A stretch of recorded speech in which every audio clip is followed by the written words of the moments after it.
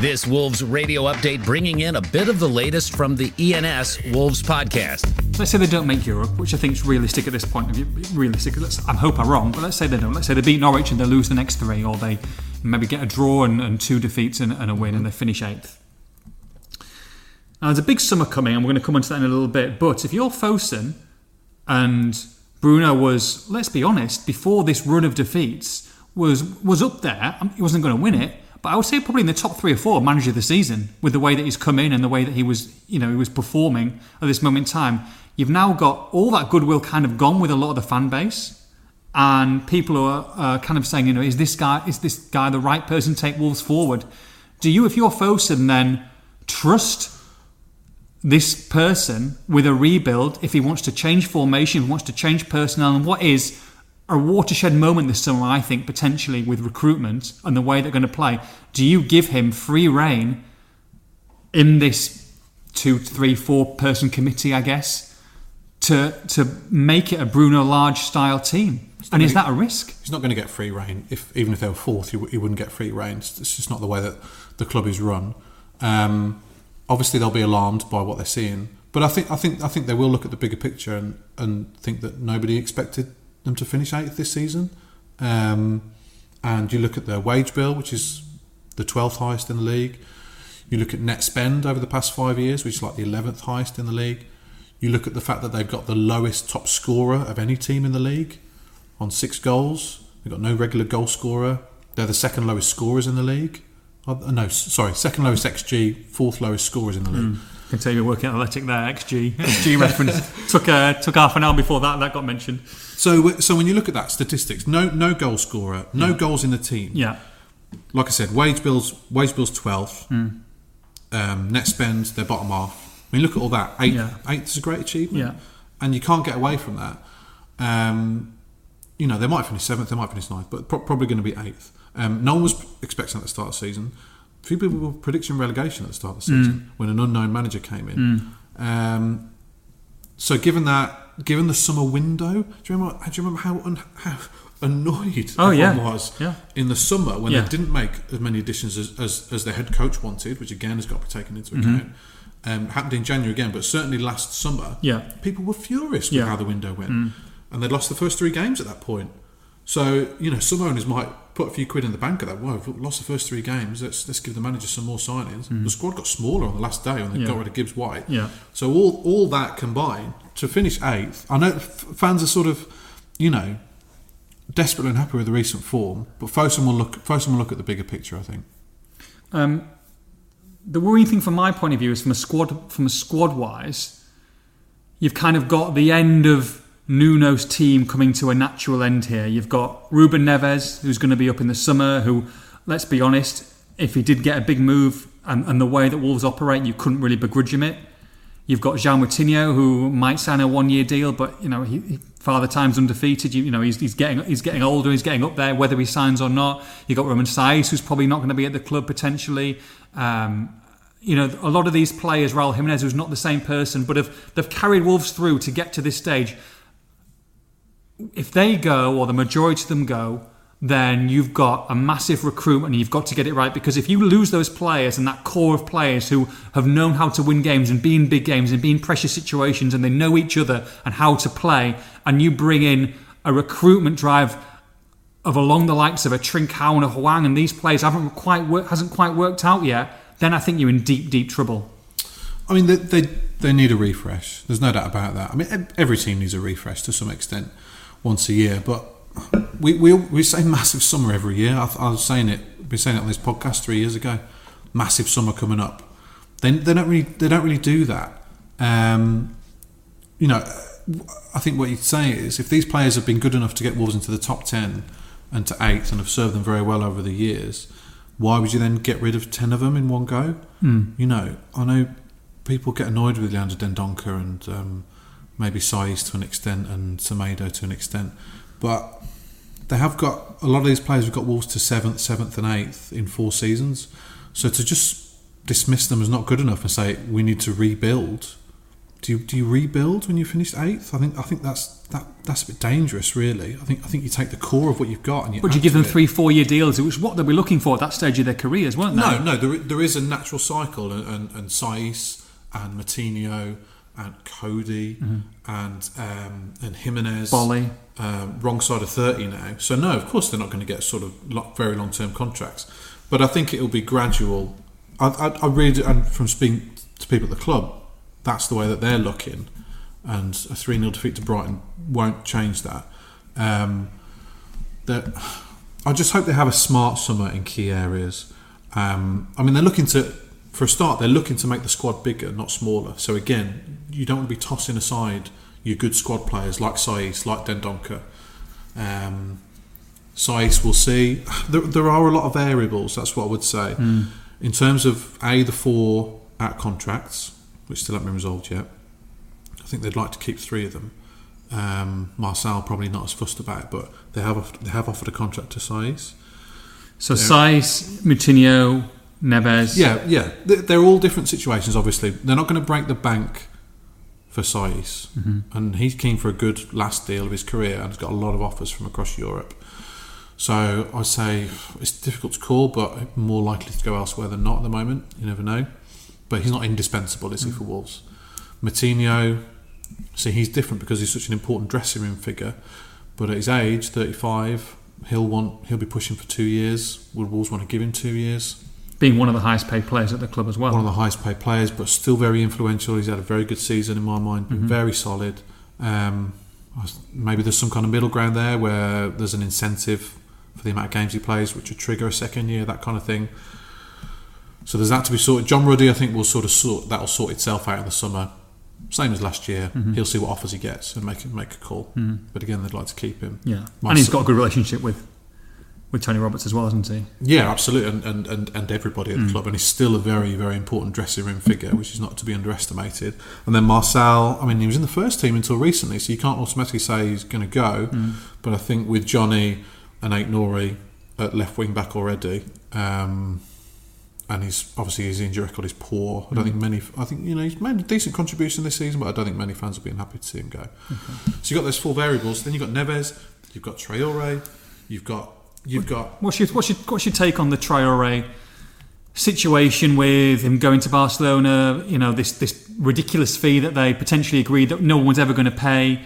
Coming back 1 year, you know, Scott Sellers saying that it's worked out well for both clubs because it's put him in the stratosphere of other clubs having a look at him. What do you make of it? I mean, for me, when you're looking at Wolverhampton Wanderers now, and I know he divides opinion, but I've been a Traoré fan, and you look at the team now, and you look at the way they're struggling, and you look at the lack of X factor.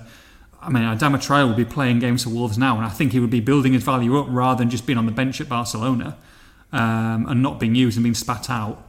It's frustrating for me. I feel like they've missed a trick, but what do you make of it? Because I can't see him playing another game for Wolves after this. I think we talk about how Wolves can't come from behind to save their lives.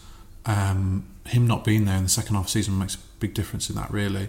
You know, before he left, they had the 5th best defence in Europe, Wolves, at that time. In sort of January, February, the 5th best defence in Europe. Wow. Not the Premier League, in Europe. So, if they got the first goal in a game, that was it. They tended to hang on, didn't they? Well, not hang on, they saw through games pretty comfortably. Then, after Traoré left, they coincidentally, don't think there's much of a link, started to concede a lot of soft goals. So what you need then is you need Adama Traoré because he stretches teams like nobody else in the Premier League. So they really could have done with him. And I understand why they did the deal at the time. I think it made sense. He didn't want to play for Wolves. That's the bottom line in everything here. I think you end every sentence on the Traoré argument with he doesn't want to be at Wolves. That is obviously a massive factor. However, is that because he just wasn't getting regular game time? No, I think he wants a bigger move. He signed up to George Mendes' guest review agency last year. You don't do that unless you want a massive pay rise or a big move. Wolves did offer him a very, very good wage, which would have made him one of the top earners at the club. But he didn't want to do that. He could have gone to Spurs, but didn't want to play at wing back. Barcelona came calling. Great move for him, and it did make sense at the time. I thought it was a risk at the time. 3 weeks in, looked like it was a pretty good deal. now, it looks like a mistake. And that's how it's going to end up, because I can't see him get back in Barcelona's team now and making an impact for the end of the season. So what do? Do you sell him in the summer? You try and sell him, but it's going to be reduced, isn't it? Well, you're going to look at probably around 12 million, something like that. Well, what they really needed to do, mate, was sell him last summer for a big fee. Spurs wanted him. Nuno wanted him at Spurs. Unfortunately, Spurs weren't willing to make anything other than an embarrassing loan offer, if you remember, last August. Terrible. That was the market, really.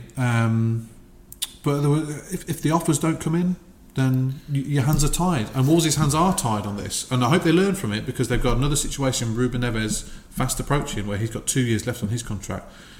To a lesser extent, you've got the same with Morgan Gibbs-White, another saleable asset. His contract's up in 2 years. They've got to get this sorted. That's sort of Scott Sellers' main job now, him and Jeff Shee. One of the key roles for this summer is to either get these guys tied down or say, we're going to sell you. Do you trust these guys to get it done, to get the job done? Have you got confidence in them from what you've seen so far? I would say so. This Traore situation's it's the only time that this has happened. They've been pretty good on contracts. Most of them get 5 years, and most of them hang around either on long-term deals or are sold. They've been pretty good. This is the first time this has happened. A lot of extremely high-profile players are out of contract this summer. You look at Chelsea losing 2 key players on Bosmans. It's not unheard of. So he's still got to, you look at the Salah situation at Liverpool.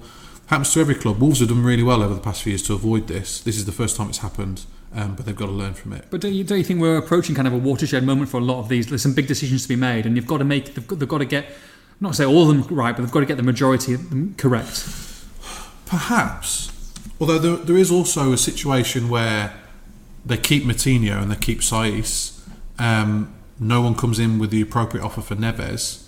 And it's the bulk of the same squad next season, but with hopefully some key additions. The curveball is Sales. Yes, Neves, maybe Neto, although probably not given his form. Kilman, saleable asset.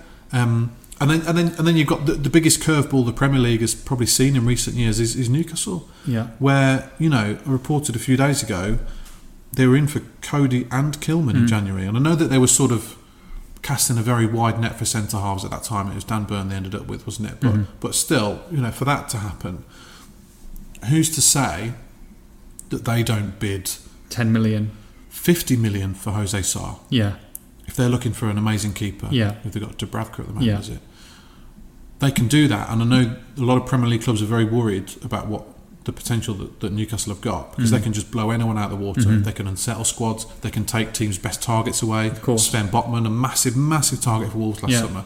If there's no way that Wolves can compete with Newcastle over for him. I mean, you've got an expiring contract in Chris Wood, and they're just there you go. There's your minimum free release. It's unbelievable. So you can't do anything about it. So they are a game changer. So that's what I mean. You can plan as much as you want and say, look, Neves might be our only major sale this summer, but then, like I said, they can just come in and blow others out of the water. But I think from what I understand, the plan at the moment is to keep the core squad, make some crucial additions in key areas, and you're probably looking at the spine of your team there, try and add and then react to sales basically as and when they happen.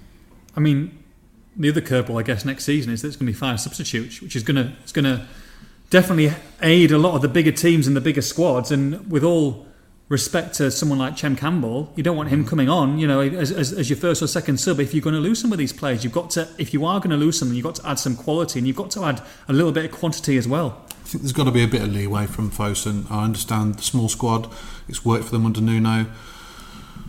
And yes, in February, when they briefly had a fully fit squad, they could leave Bolly out the 18, Mosquera, Chiquinho and Hoover, I think were all out of the 18 for that Leicester game, when they very, very briefly had a fully fit squad. But let's be realistic, for the other 37 Premier League games, they haven't had the luxury, and at times it's really cost them. And again, we talk about not being able to come from behind.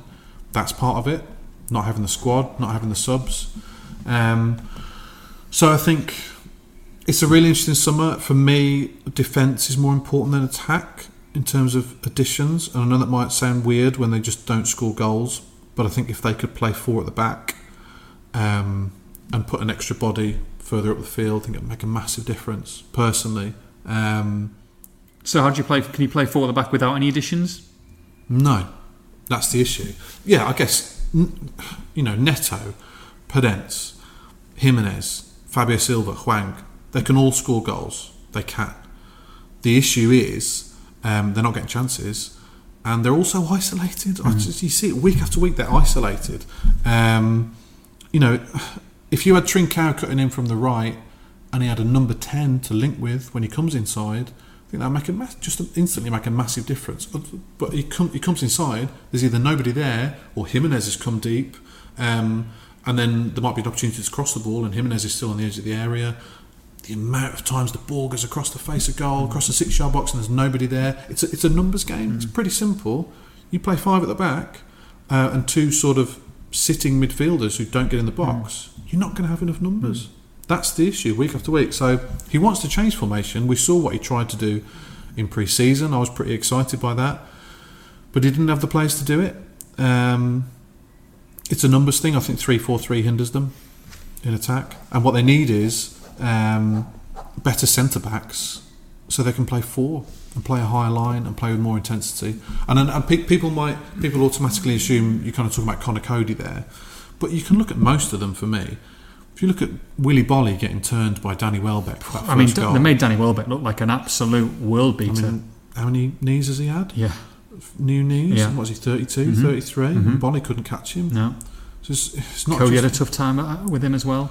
Absolutely. Kilman we haven't seen in a 4 really. Yeah.